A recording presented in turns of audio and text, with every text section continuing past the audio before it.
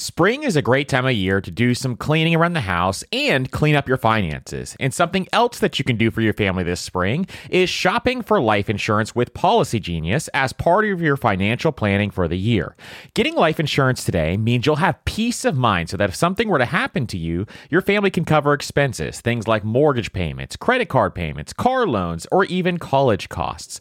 I have a wife and 2 kids, with a third on the way, by the way, and business partners that all depend on my income. So I needed life insurance, and Policy Genius made that so incredibly easy. And with Policy Genius, you can find life insurance policies that start at just $292 per year for $1 million of coverage. Some options offer same-day approval and avoid unnecessary medical exams. So save time and money and provide your family with a financial safety net using Policy Genius. Head to policygenius.com or click the link in the description to get your free life insurance quotes and see how much you can save. That's policygenius.com.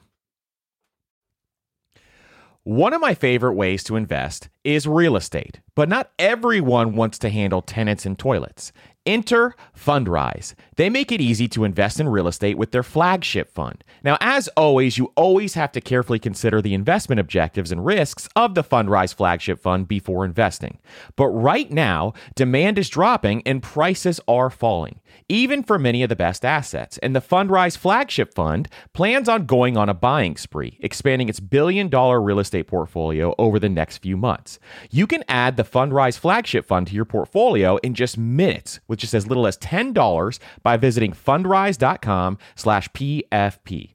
As always, carefully consider the investment objectives, risks, charges, and expenses of the Fundrise flagship fund before investing.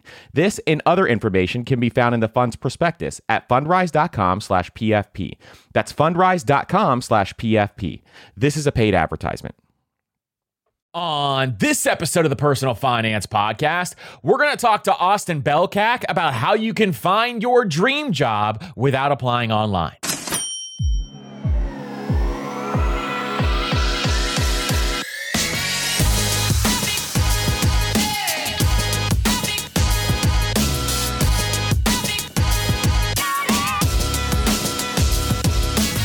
What's up, everybody, and welcome to the Personal Finance Podcast. I'm your host, Andrew, founder of MasterMoney.co, and today on the Personal Finance Podcast, we're going to be talking to Austin Belcak about how you can find your dream job without applying online. If you guys have any questions, make sure to hit us up on Instagram, TikTok, Twitter at MasterMoneyCo, and follow us on Spotify, Apple Podcasts, or whatever podcast player you love to listen to this podcast on. And if you want to help out the show, leave a 5-star rating and review on Apple Podcasts or Spotify or your favorite podcast player. Cannot thank you guys enough for leaving those 5-star ratings and reviews. They truly mean the world to us. Now, today we're going to be talking to Austin Belcak, who is a career expert when it comes to building out the career that you love. And I've been reading his blog for a long time and going through some of his Twitter threads, and he has some amazing systems if you want to build out a dream job. And Austin is also over at cultivatedculture.com, and we will link everything up down in the show notes below so that you can check his stuff out. But this has been one of my favorite interviews that we have ever done. And the reason for that is there is so much value packed into this episode, and Austin gives you so many actionable tips that you can take today to start networking with people so that you can find your dream job, how to start searching for your dream job, some things that you should do with your LinkedIn profile. Austin has over 1 million followers on LinkedIn. He knows exactly what to do with your LinkedIn profile, and he talks through some of that stuff. Then, how you actually prepare for interviews, how you go through the interview process, and how to negotiate your salary when you get to that point in time. And then, once you're in the company, how do you actually get promoted at that company? This is so important for so many people who are looking to build wealth, because increasing your income is the number one thing that you need to be doing. And when you increase your income, the number one place that I want you to do that at is the place you spend most of your time, which is your day job. And Austin's going to show you exactly how to do this. This is a multi-million-dollar decision that you can make to learn from these systems that Austin teaches today. You can change your financial trajectory just by listening and taking action on these systems. So I'm really, really excited for this episode. Really excited for you guys to listen in on some of these actionable tactics that you can take. So without further ado, let's welcome Austin to the Personal Finance Podcast. So Austin, welcome to the Personal Finance Podcast. Andrew, thank you so much for having me. I've been super excited about this. I know we've been planning it for a little while, and now we're finally here. So thank you again for having me on. We are so excited to have you here because you are doing some amazing stuff, especially on the building a career side of things. And I think a lot of people need to learn how to do this. I think this is a skill that you really do need to learn how to do. And to really truly build wealth, which is what we talk about a lot on this podcast, you have to increase your income, and increasing your income over time is a major factor in doing that. So I'm really excited to have you on here. You are the person, I think, to talk about this kind of stuff. So really, really excited to do this. So can you tell us a little bit about yourself and cultivated culture? Yeah, for sure. So touching on the point that you just made, I think, I'm obviously an entrepreneur and that's the path that I took, but I don't necessarily believe that going right into entrepreneurship is the best path for most people, right? In my mind, the best path that you can take is to obviously get educated in the field that you're looking to get into, get a job that allows you to create some stability for yourself and start doing the things that we all should be doing, right? Saving for retirement, putting away, a little bit for a nest egg, saving for the future. And then start to think about where you want to go from there and maybe making the jump into the entrepreneurial space, because the upside is very high with, what we do, but there's also a lot of risk. And so if you can mitigate that risk in some way, in this case, having a full-time job that allows you to kind of test ideas, validate them, and then grow them, that just puts you in the best position to maximize your long-term wealth and stability, right? And so that's exactly the way that I viewed this setup. So if we rewind back to even before college, high school, right? I didn't really know what I wanted to do. And the way that I kind of chose my career path was based on other people's approval. So I would talk to my parents, I would talk to their friends, and if I threw out certain job titles, I could see, what the reaction was. And so doctor was one that really got a lot of smiles and head nods, right? And in school, that was actually, biology, science. That was one of the few areas that I felt that I really excelled in. And so I just decided sort of arbitrarily based on other people's approval that going to become a doctor was my path. So I get into college and right away, first semester, I realize college is a lot of fun and doing those fun things is more fun than studying. So I immediately fail chemistry. Next semester, I fail French.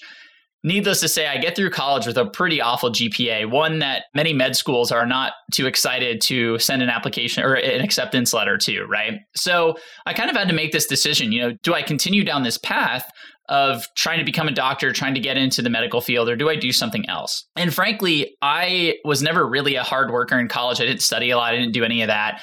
And so I had an internship kind of drop into my lap through a friend of mine. And I took that internship. That company offered me a job at the end of the summer. And I said yes to that job. I didn't think about cost of living. I didn't think about how happy I'd be. I didn't do any due diligence. I was just happy to have a job. So I didn't have to stress about all of the stuff that my friends were doing, which was applying, going on interviews, going to career fairs and all that. So I graduate from school. I had not submitted a single application anywhere. I'd only interviewed kind of quote unquote at that one place. I take this job and it turns out to just be a total nightmare. So on the actual work side, basically I was working in healthcare. I was waking up at 3:34 in the morning, driving to these different hospitals across North and South Carolina, getting paid next to nothing to do it. And I start racking up some debt to just try to make ends meet, some credit card debt to pay for groceries, my car payment, all that good stuff. And then on top of that, my boss, he's just not a nice guy, I think is maybe the nicest way to put it. So I realized I needed to make a change. And I had my eye on tech because that was the happening space, right? This is back in 2013, 2014. And I wanted to work at a company where I could say the name and people knew what it was. I also wanted to be able to do some of the stuff we just talked about where, I wanted to get some experience that would help me then become an entrepreneur later on. And the type of entrepreneur I wanted to become was, somebody who has an online business, who has some freedom and flexibility. So that was my goal, but here I am coming from this background of horrible grades, no real experience, a biology degree, nothing related to where I want to go. So I go to my friends and family and I ask them, how do I do this? What's the game plan here? And they all kind of tell me the same thing, which is, tweak your resume, apply for jobs, and rinse and repeat, see what happens. So I applied 100 places and I get no results. And that feels a little weird, but I'm thinking, these are the people I've always gone to for advice. They've all been successful in their own right. Let me double down on this. So the next month I applied to 200 places and get the same result. So now I'm in 2 months, 300 applications, no real interviews, no job offers, obviously. And I realized that, the definition of insanity is doing the same thing over and over again and expecting a different result. And I really did start to feel like I was going a little crazy at that point. So I had to switch things up, and we can dive deeper into the individual strategies. But essentially, there was this inflection point where I met with somebody who went to the same college that I did. He was working at Uber at the time. And he basically said, look, Austin, you want to make this change. But the people you're going to for advice, they haven't done this. They haven't made this change. They haven't been in your shoes. And so what you really need to do is go out and find people who have already made this change successfully, who came from a similar background. So I sat down and I made a list of my dream job criteria, right? Making six figures, working at a big tech company, so on and so forth. And then I went and found people who met all those criteria who also came from a non-traditional background. And basically, I interviewed about 30, 40 of these people, and I looked for common threads. I tried to dissect their strategies, and I used that to essentially build a system that focused on my strengths, but also that focused on areas of the job search that provided better bang for your buck than the traditional online process. And so it took a little while of trial and error. I messed up a lot. I made a lot of mistakes, but eventually I kind of created this system that allowed me to get in the door with, I interviewed with Uber, Twitter, Google, Microsoft, eventually accepted the job at Microsoft.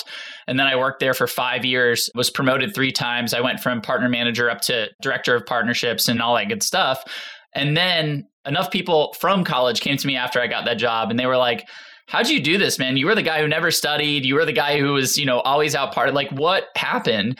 And so I explained the system to them, and it seemed to really resonate. So I decided to write this whole long form blog post on my system. That got a lot of traction, and that was back in 2016. And now the rest is history. I've been teaching people how to basically implement that system and land jobs they love without applying online ever since. That's such an incredible story, because I think there's so many things that resonate for a lot of people here. Most people are going out and they're applying online, and they have to apply over and over and over again. And a lot of times you just hear crickets back. Like you said, the same thing happened to you. And most people just don't know any better. So I want to kind of talk through some of these systems that you created, because you have some really cool stuff here that I think a lot of people can utilize and find much better jobs and dream jobs that they absolutely love. And the first part of this is building a great career is obviously networking. And networking is a huge factor in all this. So why is it so important for people to start networking now? Yeah, so there's 2 big reasons why networking is so key and why networking now is so key. So the first is, when we look at the data on both of the areas that I think are most important kind of point towards networking. So what I mean by that is when we look at the data around online applications or the traditional process, right? When we see the average number of resumes and applications that a role gets, and then the number of people the company actually interviews, and then the person, only one person gets the offer, right? Basically, that data backs out to be about 2%. So you have a 2% chance of getting in the door when you apply online on average.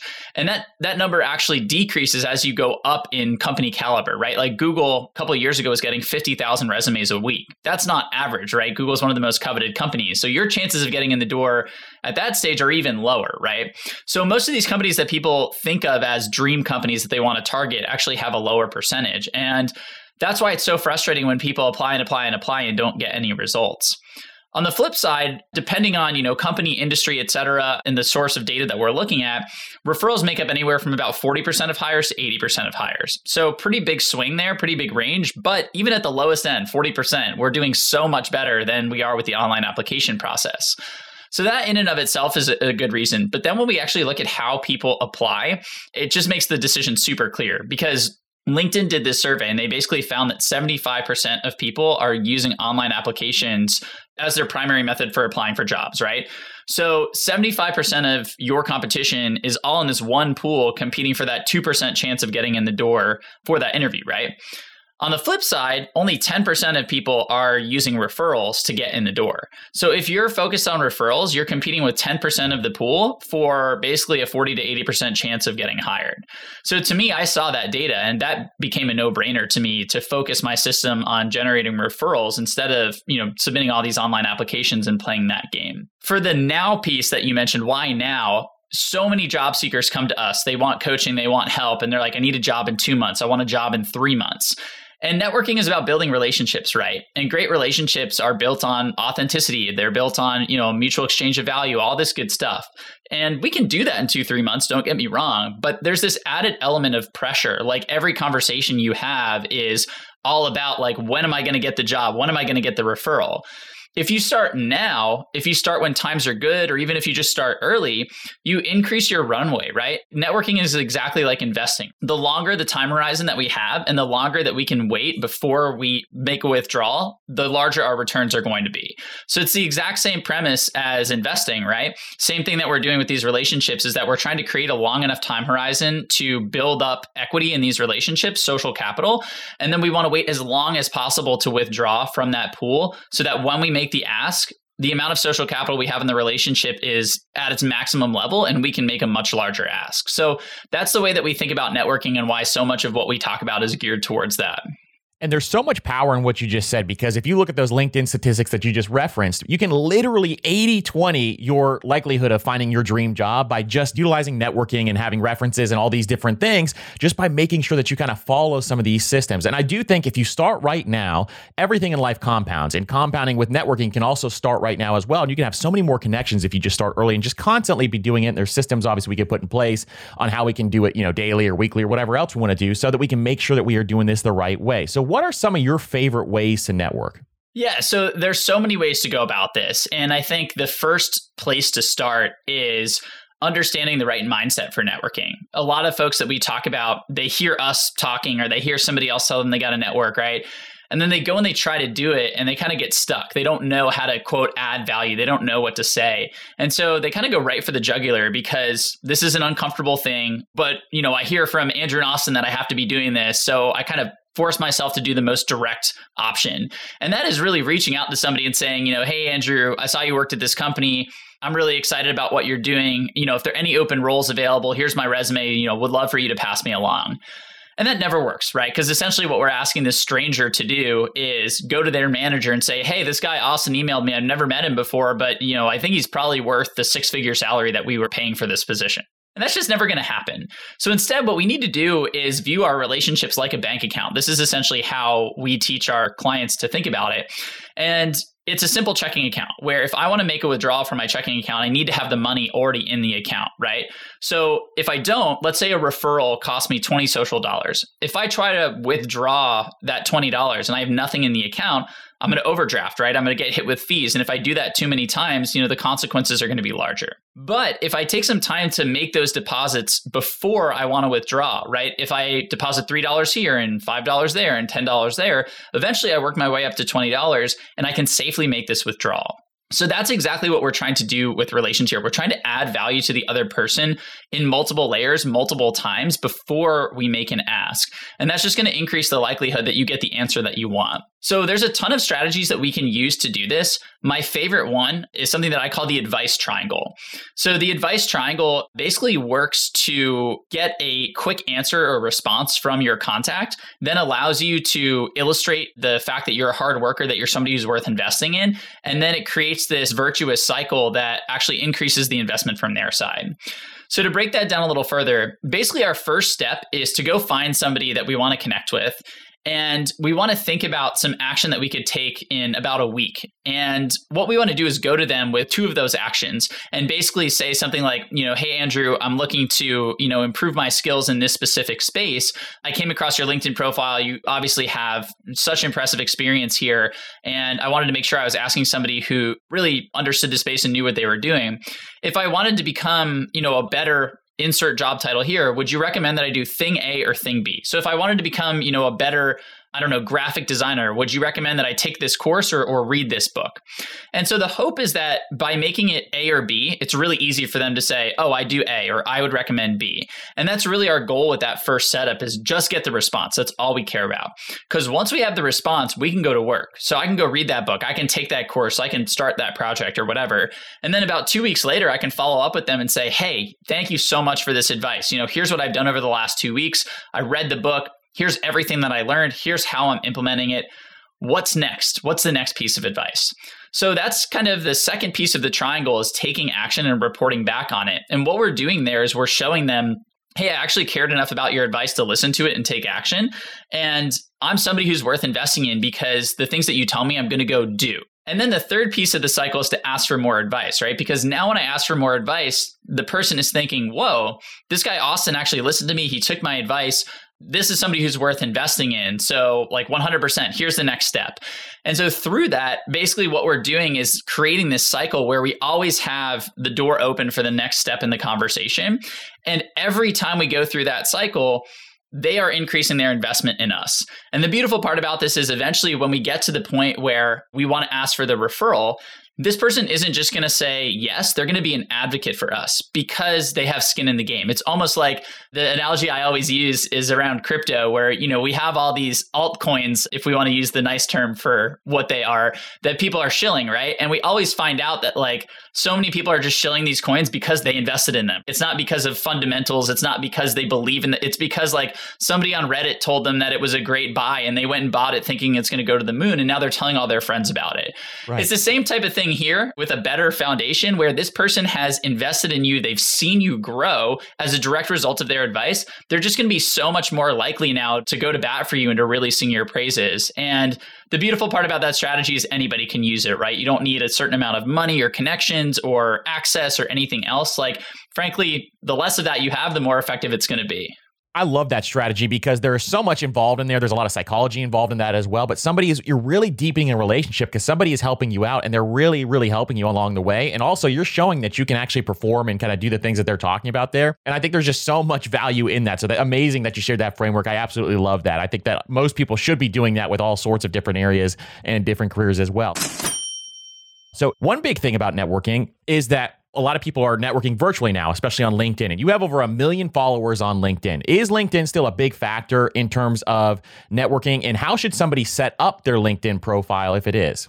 Yeah, 100%. So LinkedIn is definitely the place to network, right? You can network across any channel, Twitter, TikTok, Instagram, like all these channels are places to do that.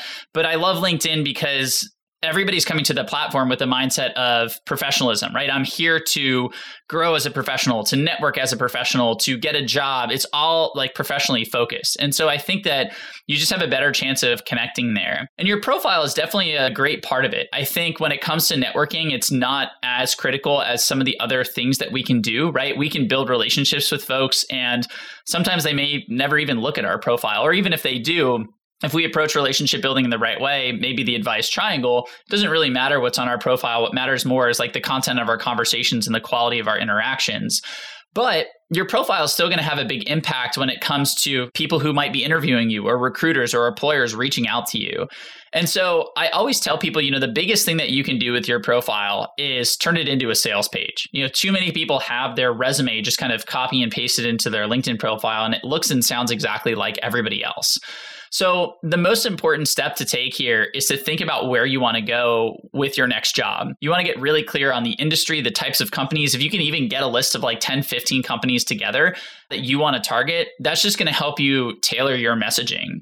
And then everything you want to focus on is how you help those types of companies. So for example, for your headline, if you go run a search on LinkedIn, 90+% of the people have the same headline, which is like their job title at company. So it's like account executive at Microsoft or graphic designer at, Meta.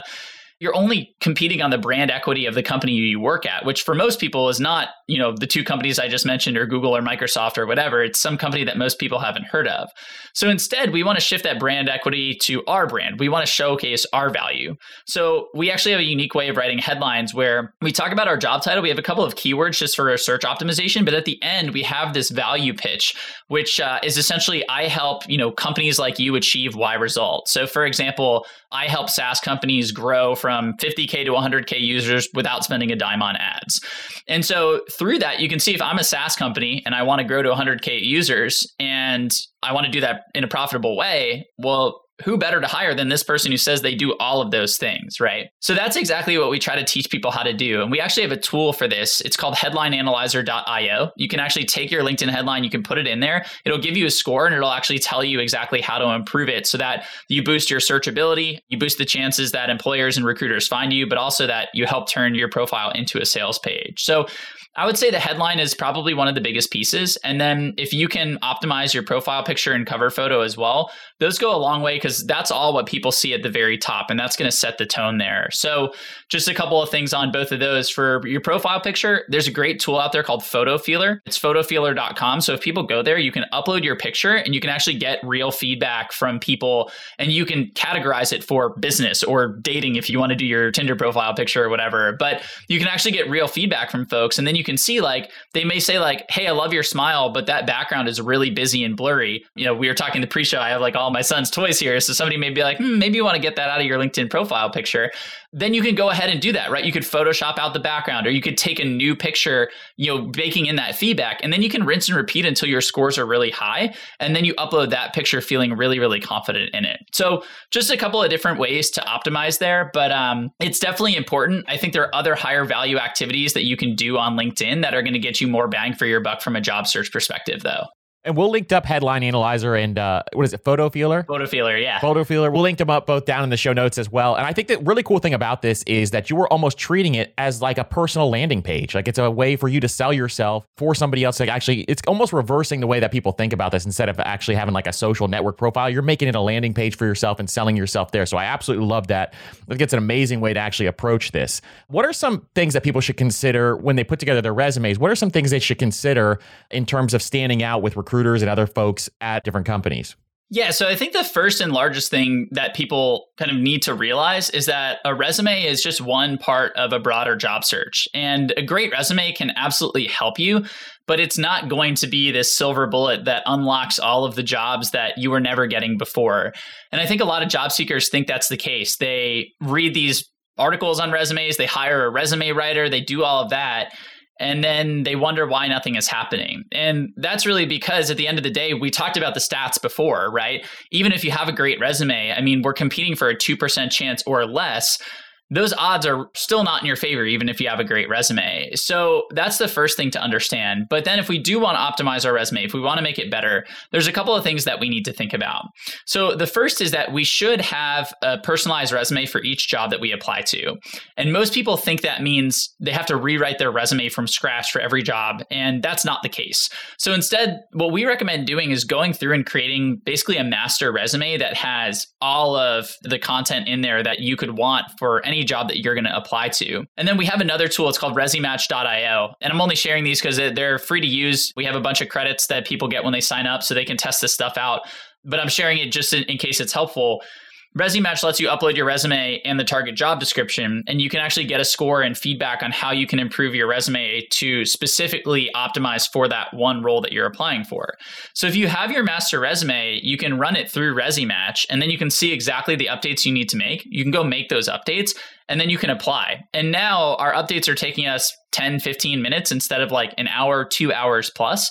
And the great part about that is not only do you have a more optimized resume, but you also take some time back that you can reallocate to some higher impact activities, like we talked about networking, some of these other things that are going to generate a better return for you, while knowing that you have a really solid foundation in both your LinkedIn profile and your resume. I think that's really powerful to use some of these tools, because I've talked to people in the past and they say, can you look at my resume, kind of look at some of these different things that we need to adjust? And I'm like, things change every single year. So if you have tools like that, I think it's going to be really helpful. So like you said, you can focus on the things that truly, truly matter, like the networking that's going to move the needle. And that's the most impactful thing that you can do with your time when you go through this process. So I want to shift gears to searching for the job now, because obviously you have some amazing frameworks on how to search for a job. And one of the biggest ways is obviously searching for a job without having to apply online. And that is a factor that obviously we were talking about earlier. A lot of people are doing right now. The statistics show that 75%, like you said, are still applying online. That's the primary way that they are looking for a job. So can you talk about some of the different ways that you can kind of search for a job without having to apply online? Yeah, 100%. So basically, the crux of the system boils down to what companies want most, and that's to hire the person that they trust to bring the most value and ROI to the role. So at the end of the day, no matter what company you're applying to or thinking about, no matter where they are in the world, what industry they're in, at the end of the day, that's what they care about. They want to bring in the person that they trust to drive the most ROI and value. So once we know that, we can kind of free ourselves from like the shackles of the traditional job search, right? Because all we really need to do is find a way to show this company that we are that person. And then we can start to question, is a resume the best way to do that? Is a cover letter the best way to do that? Are online applications the best way to do that? And what we found, what I found personally, and what we hear from a lot of job seekers is they don't think that that's the best way. And I totally agree, because when we think about sales, right, I think what you'll find with a lot of these tactics that I'm giving, you mentioned the landing page with LinkedIn, a lot of what I'm talking about is just sales and marketing, right? The job search is a sales process. And basically what we're doing is marketing ourselves to these companies. If we view them as our customers, that's kind of how I approach this, because my background's in sales and marketing. So when we think about that, first, we want to understand the best way to position ourselves as that person. And I think first, doing things that play to our strengths is the best way to go about that. The second thing is falling back on sales and marketing best practices, which, if we look at a resume, it's only focused on us and not our customer, the company. It uses this weird resume language that we never use anywhere else. And if you're coming from a non-traditional background, you don't have any opportunity to showcase what you can do. It's all focused on what you have done, right? So that's just one example of how the traditional materials aren't necessarily geared towards creating the outcome that we want as job seekers. So what we recommend doing is actually flipping things on its head. Most people, they spend about 80 to 90% of their time on online applications and about 20%, 10 to 20% on networking, which is basically, for most people, what we talked about, right? Reaching out, asking if there are any opportunities and all that. So we recommend flipping that on its head. So of course, it's important to have a good resume. It's important to have that LinkedIn profile optimized as well. But we recommend using those tools that we talked about to kind of get through that process quickly, spending about 10% of your time there. And then with the rest of your time, we can focus on those higher value activities. So to walk through what those are and to walk through the system, the first thing that we recommend doing is getting clarity on what you're looking for, right? So when we think about this next job that you're going to get a new salary, a new manager, a new group of colleagues and peers, a new culture, a new product you're working on. So you should prioritize those, and then you should think about what does a great version of these look like. So if I think about my manager, what are 3 specific things that a great manager does? And what are 3 specific things that a bad manager does or a great manager does not do, right? Just so you have a lot of this clarity going into the job search so that you can look at an opportunity and say, yes, this is for me, or no, this isn't. And that's the starting point. Then we go find 15 companies. We like to have that number just because our whole system is geared towards going really, really deep with a set of companies that align with your values that you're super excited about. So, if you think of the online application process as going kind of 100 miles wide and 1 mile deep, we're kind of doing the opposite here. So you're going to come up with 15 target companies that meet as much of your criteria that you just came up with as possible. And then we're going to start to build out a pipeline. So going back to my sales thing here, basically when I was working at Microsoft would come to me and they would say, hey, Austin, you need to sell X amount of product this quarter. Good luck. And so I would have to come up with a plan to do that. And basically the way that we do that is you'd look at all the steps in the sales funnel. You'd look at your success rates for each, and then you could back into, how many first steps do I need to take for all of the rest of the steps to work out using the statistics that I have. So we can actually do the same thing for the job search. If we think about the job offer and we work our way back, basically it's, if you want a job offer, you need a final round interview. If you want a final round, you need a first round. You're typically getting into that first round via referral, which means you need to have conversations with people who can refer you in. And then you need to reach out to a whole bunch of people because not everybody is going to get back to you. So if we assume a 30% or roughly 33% success rate at each of those steps, if we want about 2 job offers, we need 6 final round interviews, which means we need about 18 referrals, which means we need to have between 30 to 50 conversations or touch points. And then we basically need to reach out to 150 people to start. So that's our starting point that we share with most of our clients is we need about 150 contacts. You have 15 companies. Let's find 10 people at each of these companies who can influence your ability to get hired, right? Who are going to either be in the room where the hiring decision is made or can have the ear of somebody who's going to be in that room. And then we start with the blank slate, right? We get to pick and choose who we network with. And then we get to tap into some of those networking, strategies that we talked about earlier. And basically what we have our clients do is come up with an engagement plan for each contact. So we go look at the contact, we look at their LinkedIn profile, we Google their name, we look to see what angles that we can come up with. And we create an engagement plan, which is usually 3 or 4 different ways that we could potentially get in the door with them. And then basically what we do is execute on it. And the cool part about having a couple of different ways to try to get in the door with one person is it helps you on both like the X and Y axis of building relationships, where the X axis is kind of getting in the door. Like for you, Andrew, let's say I send you a cold email and I'm like, hey, Andrew, we've never met, but I'd love to be on your podcast. Can you hook me up? And you're like, no, I get these emails all the time. So that's a rejection for the first one. And if that's my only option, if that's the only idea I had, I'm cooked, right? I don't have anything else. But if I had a few more ideas in my pocket, maybe I leave a review on the podcast and then send you a screenshot. Maybe I start engaging with your content that you're putting out there on social media, et cetera, et cetera. Now, all of a sudden, I'm giving myself multiple opportunities to kind of get on your radar and get a yes from you. So it works on that axis, but it also works on the Y axis because let's say that you're feeling nice that day and you look at my email signature and you're like, yeah, Austin seems cool. I'll reply to him. Let's get him on the podcast. Well, now I have 3 more ways that I can leverage to deepen my relationship with you. So coming up with those ideas up front just really gives us a lot of options when it comes to not only getting the conversation, but furthering that relationship. And our goal then is to use those relationships to get that referral, but also to acquire more information about the company. Because at the end of the day, we need to create a value proposition or pitch. So going back to that original mantra of companies wanting to hire the people they trust to bring the most value and ROI, the relationships are all about the trust piece. When you get that referral, that trust is kind of established. On the value and ROI front, this is where all of the research that we do on these companies, all the research we gain through networking, we're going to bake that into our interview preparation, but we also like to find other creative ways to add value. So one of our favorite strategies, I call it a value validation project, which is essentially like a 5 to 7 slide deck that says, hey, I know that this is your biggest challenge for this role, or this is the biggest goal that you have for this role.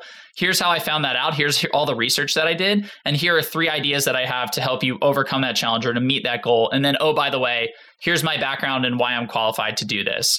And the cool part about that is it's kind of the opposite of a resume in the sense that you own what you focus on. You can deliver it in your own words and in a way that feels authentic to you. And then also nobody else is doing that. So it's just going to set you really, really far apart from everybody else who's still relying on those traditional materials. So there are many other strategies, but I want to make sure that we keep it as concise as we can and actionable. But that's basically the setup there is if you have that funnel going, and that's really the crux of the system is the funnel, you can always know what your rates are going to be. And then you can know, hey, if I want X number of job offers, I just need to put Y number of inputs in the top of the funnel and everything else should flow. And that works in the job search that you're in now, but also every future job search that you go on. So yeah, it's pretty powerful setup. Gosh, Austin, I'll tell you, this system is actually blowing me away the way that you kind of have this set up because I love how systematic this is. When you go through this process, you have it, you're working, with the end goal in mind, obviously working backwards to figure that out. And nobody does this. No, I'm sure like you've probably coached a million people who have never thought about this kind of system before. I'm sure nobody does it this way, but you deepen this relationship. You have all these relationships with these people so that people will go up to bat for you. They'd help you out, during the interview process, all these different things. In addition, then you can kind of work your way down to figure out how many people you need to talk to get those offers and all these other things. So I absolutely love this system. It's amazing. I think people definitely need to take action and look more into this as they go through this process. So say, for example, we go through this and we get some interviews and we get a couple of interviews. How do we actually prepare for some of these interviews, or what are some tips that you have to be able to prepare for an interview? Yeah, for sure. So, most people kind of take a reactive approach, right? They get the interview and then they're like, all right, I got to start preparing.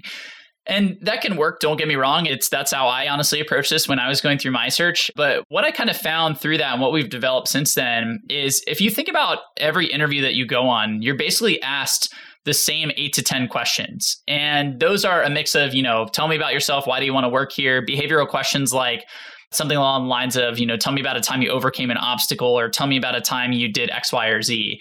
And so what we do is we have our clients prepare for the most common 8 to 10 questions that you're going to get asked. And we have them do that actually before they get their first interview. So we sit down and we walk them through our answer framework, which is basically we want to tie it back to the company first. We want to set the stakes of the scenario that we're talking about. We want to show our work, basically what we did to solve. And then we want to wrap up with a win or multiple wins. So we take that framework and we apply it to drafting answers for all of those common questions. And then we have our clients go basically rehearse, revise, and refine those answers over a period of time. And the great part about that is when they get an interview, 80% of the prep is basically done. 80% of that core prep is done. They could walk into that interview feeling really, really confident about the answers that they're going to deliver. So all that extra time that we have now, we can spend on personalization. And that's really the key. Most job seekers, they know they need to prepare. They do a little bit of research. But when they show up on interview day, they spend a lot of time talking about themselves. So it's all about, here's what I've done in my past. Here are the results that I've achieved. And then they just kind of cross their fingers and hope that the company sees how that connects to what the company wants. So instead, we like to close that loop. We like to make sure that we leave no stone unturned on that front. And so what we're going to do is a lot of research around the company. We're going to go, if they're public, we'll listen to their earnings calls. We're going to go look at news articles about them. I'm going to go find interviews with executives, especially executives that oversee the department that I might be interviewing at.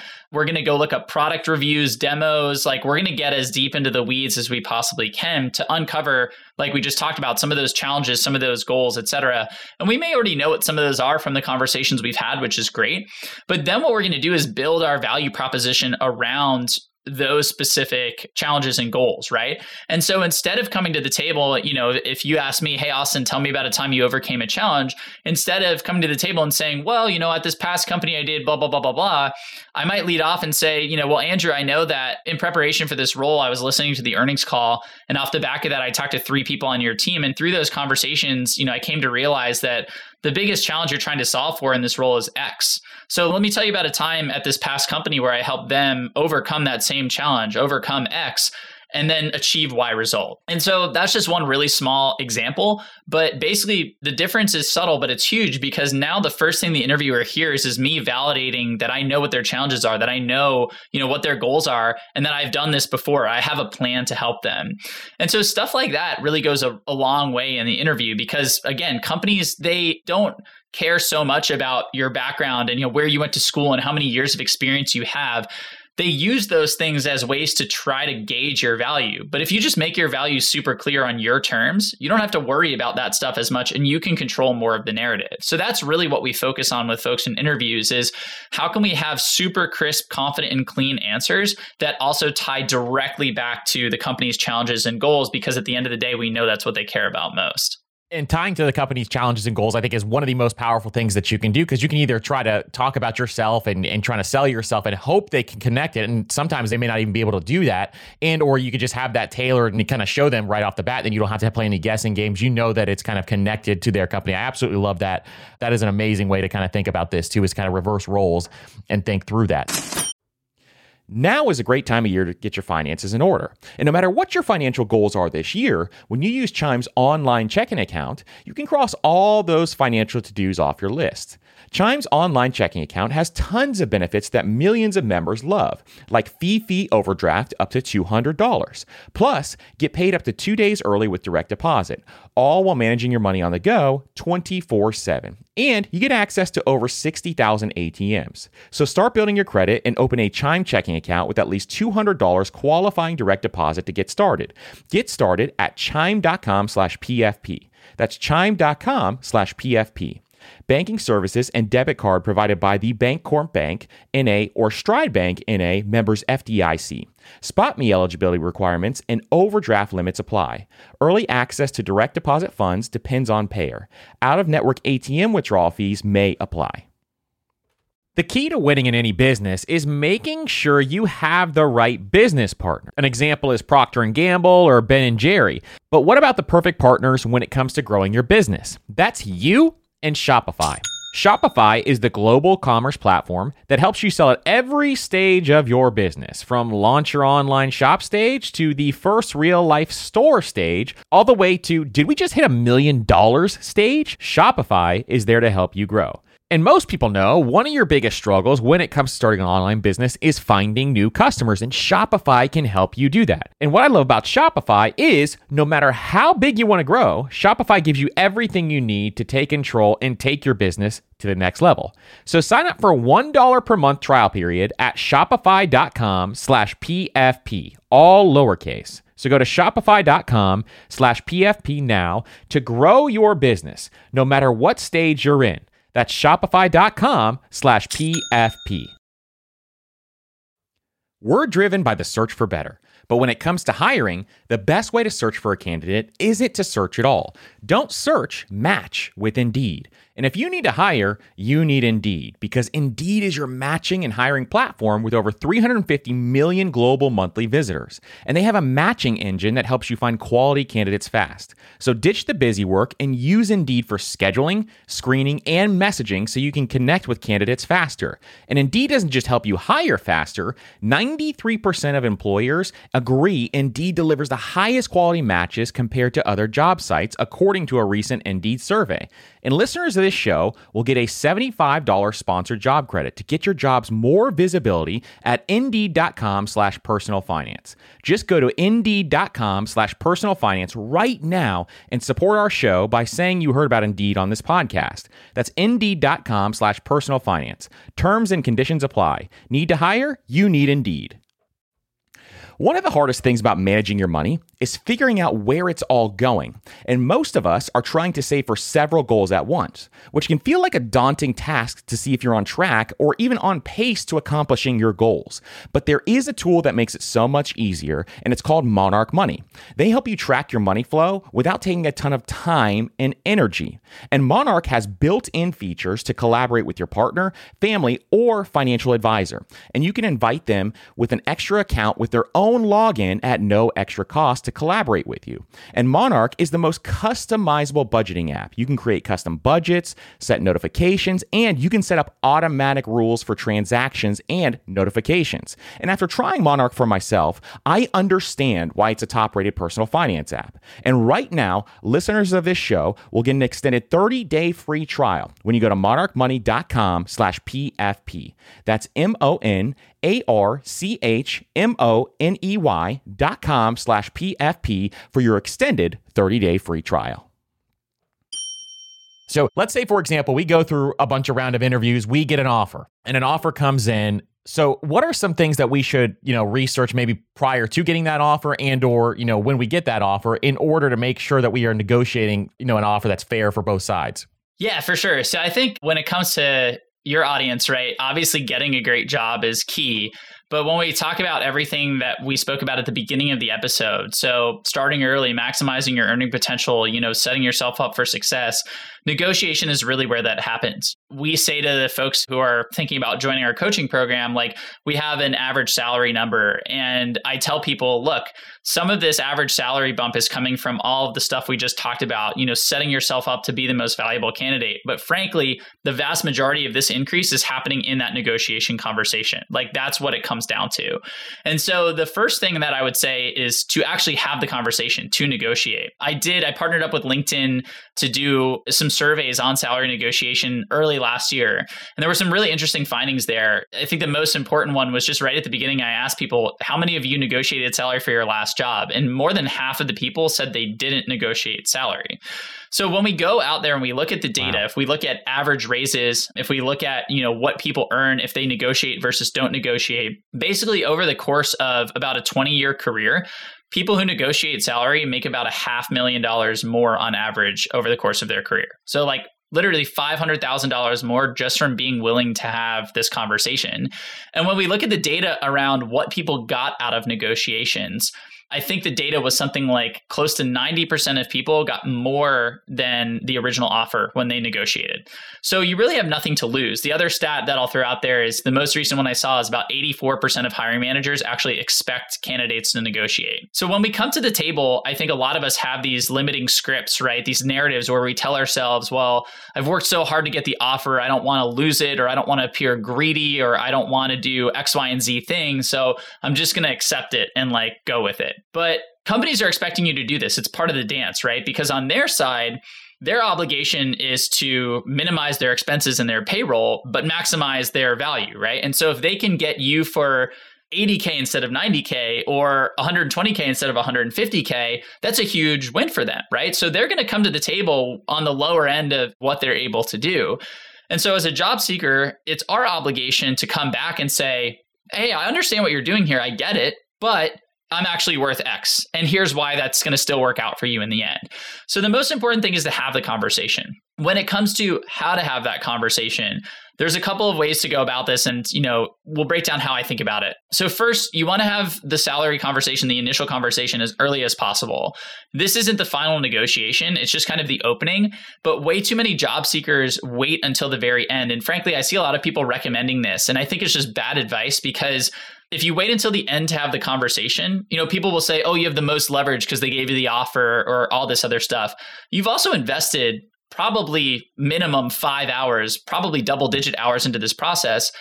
So many people then find out, oh, this role is not even in my range, or it's below my range, or they're going to lowball me. And then, you've wasted all this time, right? So getting clear on expectations up front before you invest that time is one of the most critical things. And typically what happens is a recruiter will bring it up. They'll say, hey, Andrew, before we go forward, I just want to understand what your expectations are on salary. So the first thing that I like to do is tell them, look, I totally understand. I want to make sure that we're aligned on salary as well. But my number one priority here is finding a good fit. That's really what I'm focused on. So they're probably not going to let you get away with that. They're going to ask you for the number again. But what you've done here is you've kind of made the finances a secondary thing. And they are now, by pushing it, they're making it a primary thing. So we're shifting the dynamic a little bit where they're money focused and we're like, no, we're fit focused first. And then if the money makes sense, great. So now we're operating from a little bit more of a position of strength and power. Then they're still going to ask us, I understand we want a great fit too, but we need to understand if we're aligned.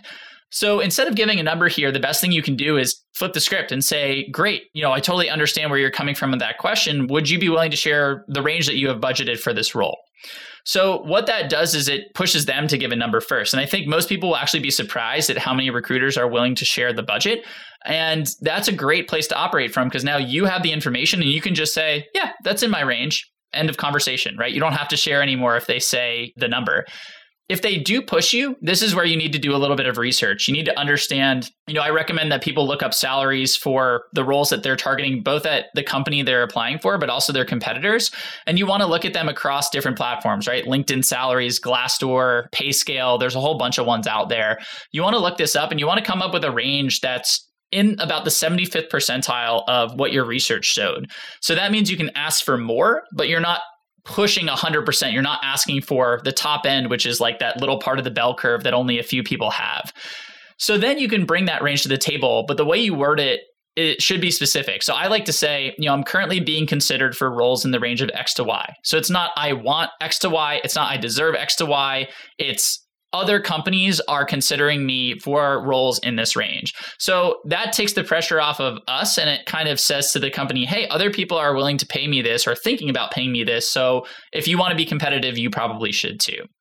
So that's a starting point. And then if you are aligned, you can go through the rest of the process. And at the very end, what I like to do in preparation for that conversation is come up with 3 plans, plan A, plan B, plan C. What you want to do here is think about first the main 3, base salary, bonus, and equity. And then you want to think about all the ancillary stuff you can negotiate. So most people don't realize they can negotiate PTO, they can negotiate continuing education budget, job title, commuter costs. They can do things like, a cell phone stipend, a work from home stipend, visibility on certain projects, visibility with certain people. There's so many things that you can negotiate that most people leave off the table. So plan A should be go for broke, go for exactly what you want and over-index slightly, right? If they accept that, awesome.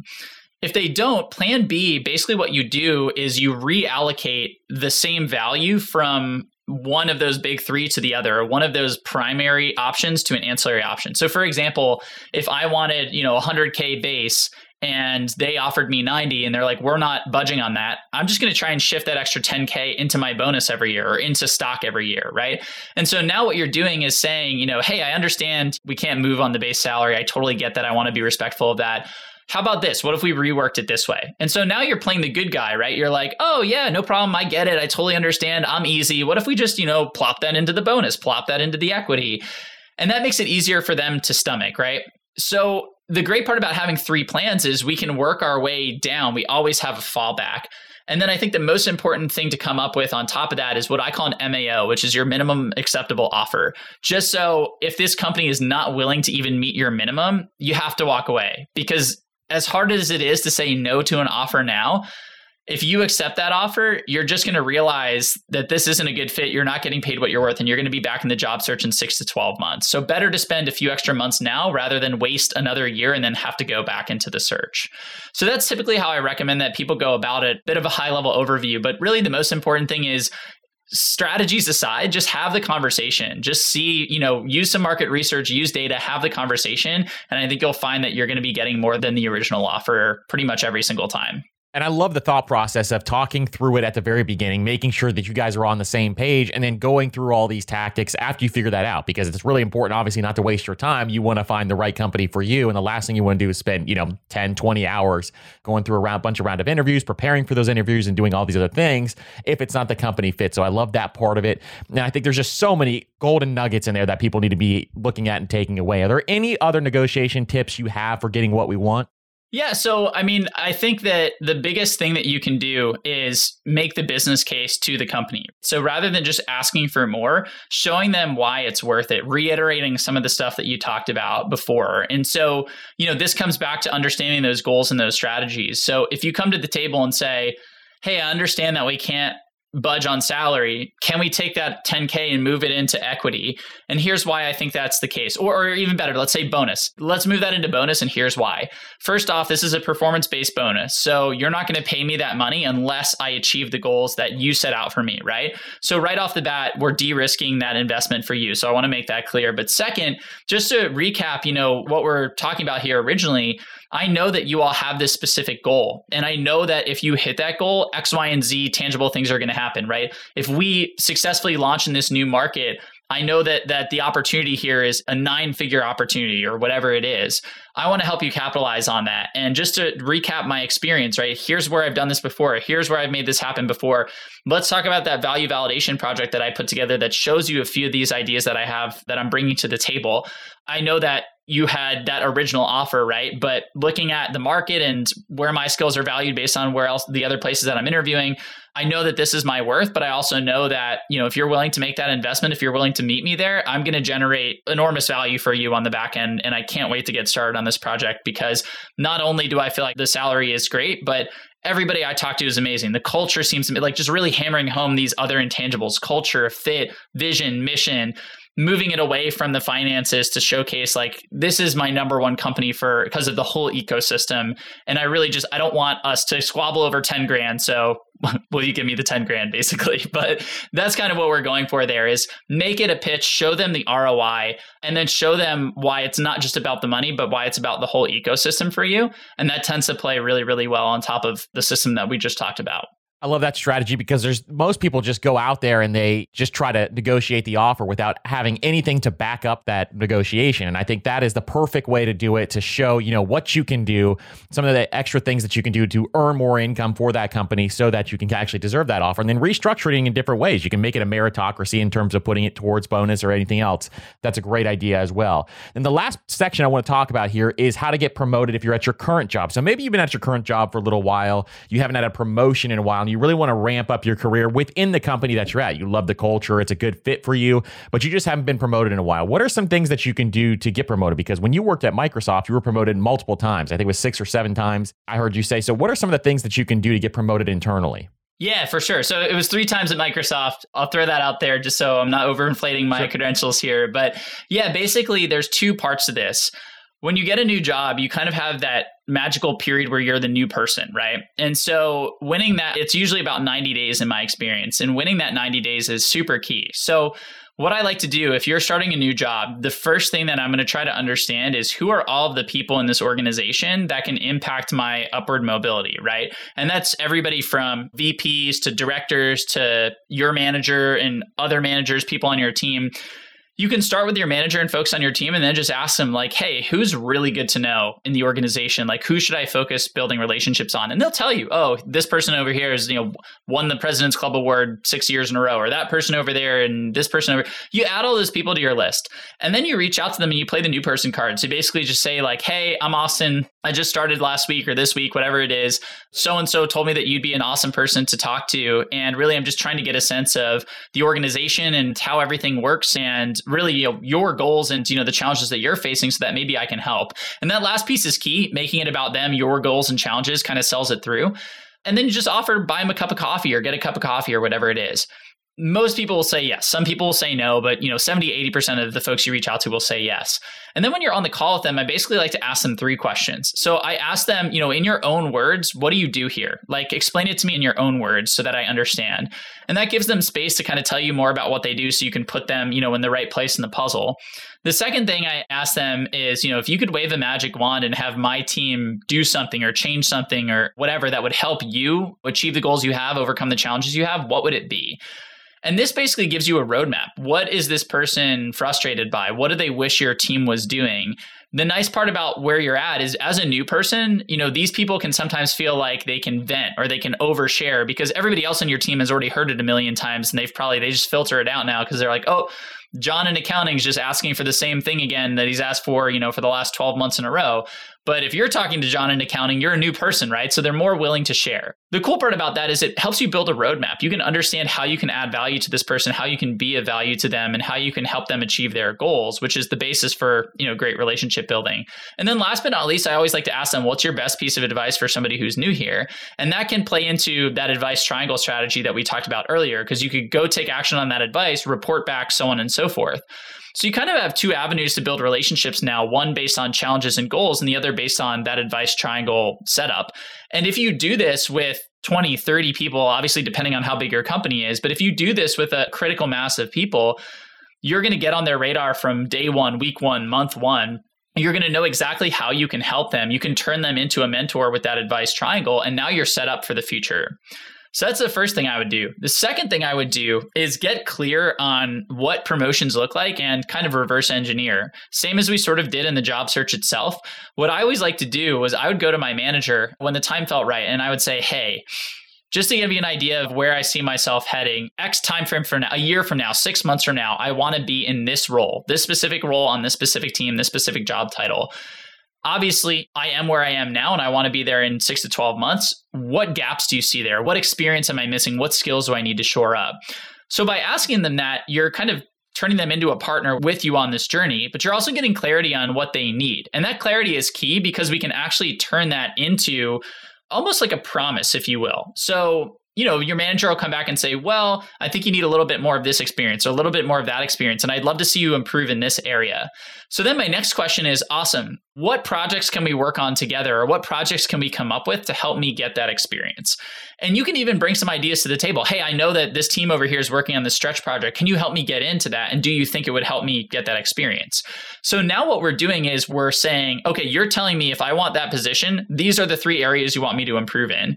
And now we're coming up with tangible ways for me to improve them. So the hope is that when 6 months comes around, you can go back to your manager and say, hey, remember that conversation we had 6 months ago? You told me that if I did X, Y, and Z, I'd be ready for that promotion. Well, guess what? I did X, Y, and Z. I also did A and B. Let's have that conversation now. That puts you in a really strong position to negotiate from when it comes to that promotion, because this person already basically told you, these are the only things I need to see. You've now done them, right? And so that was really helpful because it also makes sure that you're on the same page too. I saw so many people throughout my career get passed over, even though they were amazing employees, amazing performers, they got passed over because they never vocalized where they wanted to go next. They never told anybody that they really did want that job on that team. And people can't help you unless they know exactly what you want, right? If they don't know where you want to go. So I would say that those are the 2 things. You want to set yourself up at the very beginning for success. And then you want to create that path with your manager to that promotion. You want to make it clear exactly where you want to go. The second system, creating that path with your direct manager, is the exact thing that I would do, where I would go and talk to my manager and I would say, hey, listen, I want to be at this level within the next 6 months. Tell me what I need to do. And they would give me what I need to do. We'd go through those things. And then I would check in with them, once a month or every couple months and go through that process. And this leads to you going during review time or something along those lines, where you get to that point in time and there's no surprises. Everybody knows what's going on here. We're going to have this conversation. I want to get to this level. We agreed on this point in time. And then if that doesn't happen, maybe you have a different type of conversation. But for the most part, you have all the expectations set in place. And I love that strategy. And it works so incredibly well from experience. And I think that is an amazing way to do it. And then the networking side, I've never thought of doing that, kind of seeing how you can help every single person around the company. And really, you get to know them, you get to figure out what their struggles are, and then you can help them along the way. And that will really further your path, specifically inside that company as well. So amazing tips there, Austin. This is absolutely amazing. So I want to shift gears here real quick to some questions that we ask a lot of our guests. We get some fun answers out of these. So I'm excited to ask you some of these. So what part of your work or life makes you come alive? I love writing. I mean, that's my jam, and it always has been. I feel like all of these things that I'm talking to you about now, the reason that they come out so like stepwise and sort of as a finished product is because I've been able to sit with them and write them out and share them in my content. And so that's one of the things I look forward to most, is just creating space to write, whether it's about careers or anything else. That's totally my jam, and that's what gets me fired up for sure.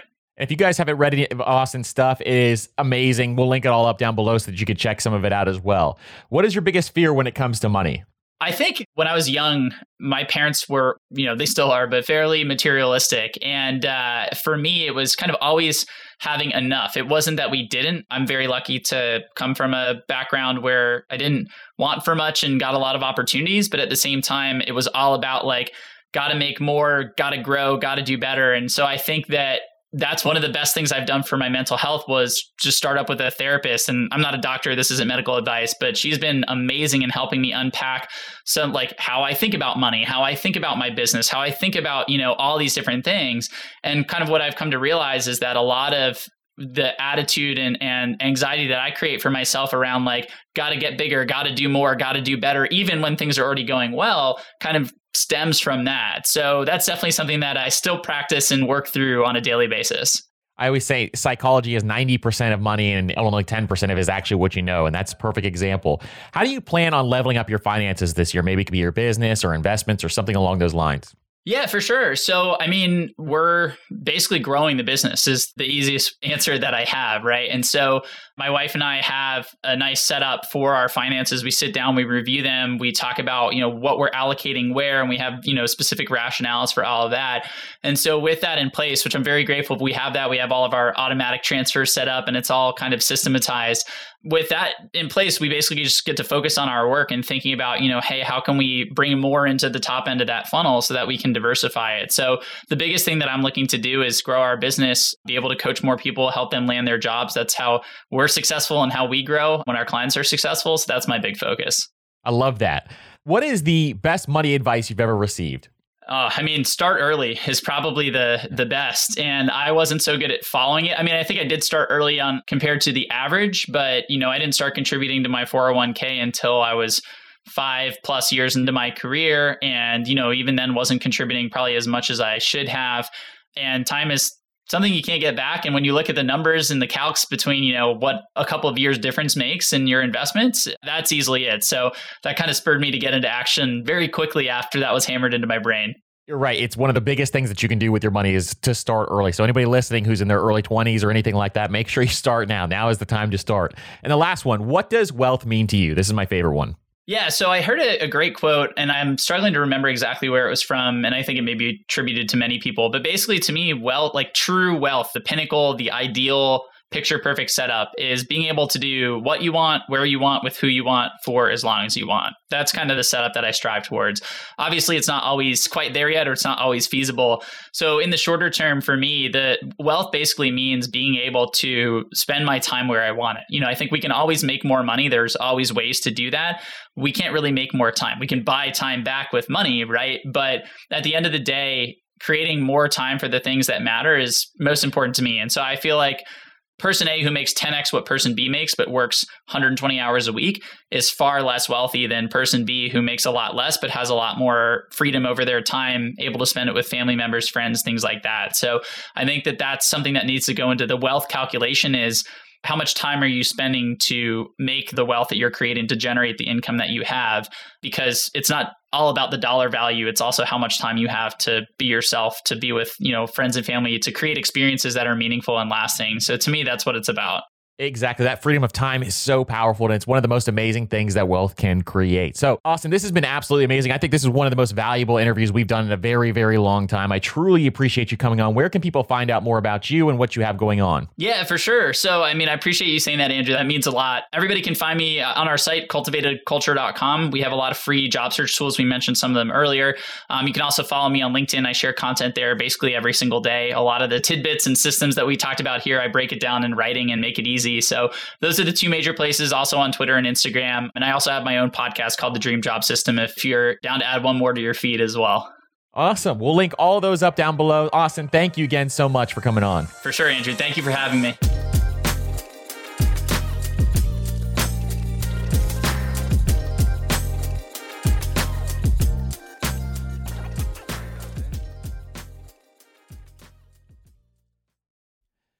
Everyone's heard the saying, you have to spend money to make money. But everything in life, from travel to starting a business, is expensive, which is why I want to tell you about a new podcast I love that will teach you all the tactics, tricks, and tips you need to upgrade your life, money, and even travel, all while spending less and saving more. It's called All the Hacks, and it's a top-ranked show hosted by my good friend Chris Hutchins, a financial optimizer, an entrepreneur who's racked up millions of points, and he sold 2 companies.